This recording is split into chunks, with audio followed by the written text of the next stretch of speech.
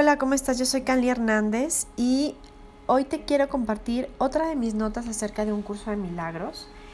En esta ocasión toca el turno de la sección número 6, que se llama El instante santo y las leyes de Dios, que vas a poder encontrar en el capítulo 15, que se llama El instante santo, del libro Un Curso de Milagros.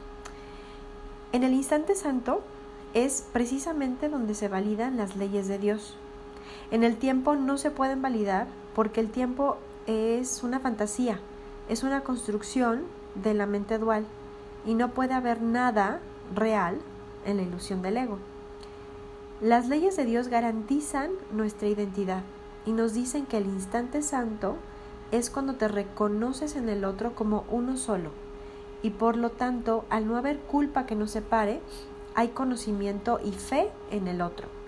En esa abundancia reconoces también que tan solo puedes dar y compartir lo que eres y te sientes en paz y libre, puesto que todos podemos ganar cuando ofreces la mirada amorosa de reconocimiento. Además, en el instante santo es cuando podemos conocer la eternidad.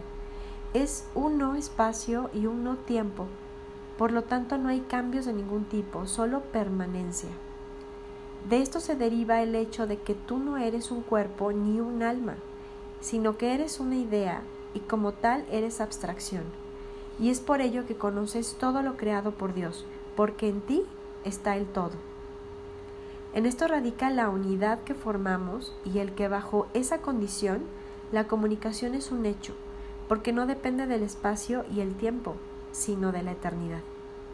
Hermoso, ¿verdad? Bueno, aquí en la descripción del podcast vas a encontrar el enlace para el artículo y todas las formas en las que podemos estar en contacto. Espero que te haya servido para tu estudio individual y personal y nos vemos la próxima semana con otra de mis notas acerca de un curso de milagros. Te mando un beso y que tengas una gran semana. Bye bye.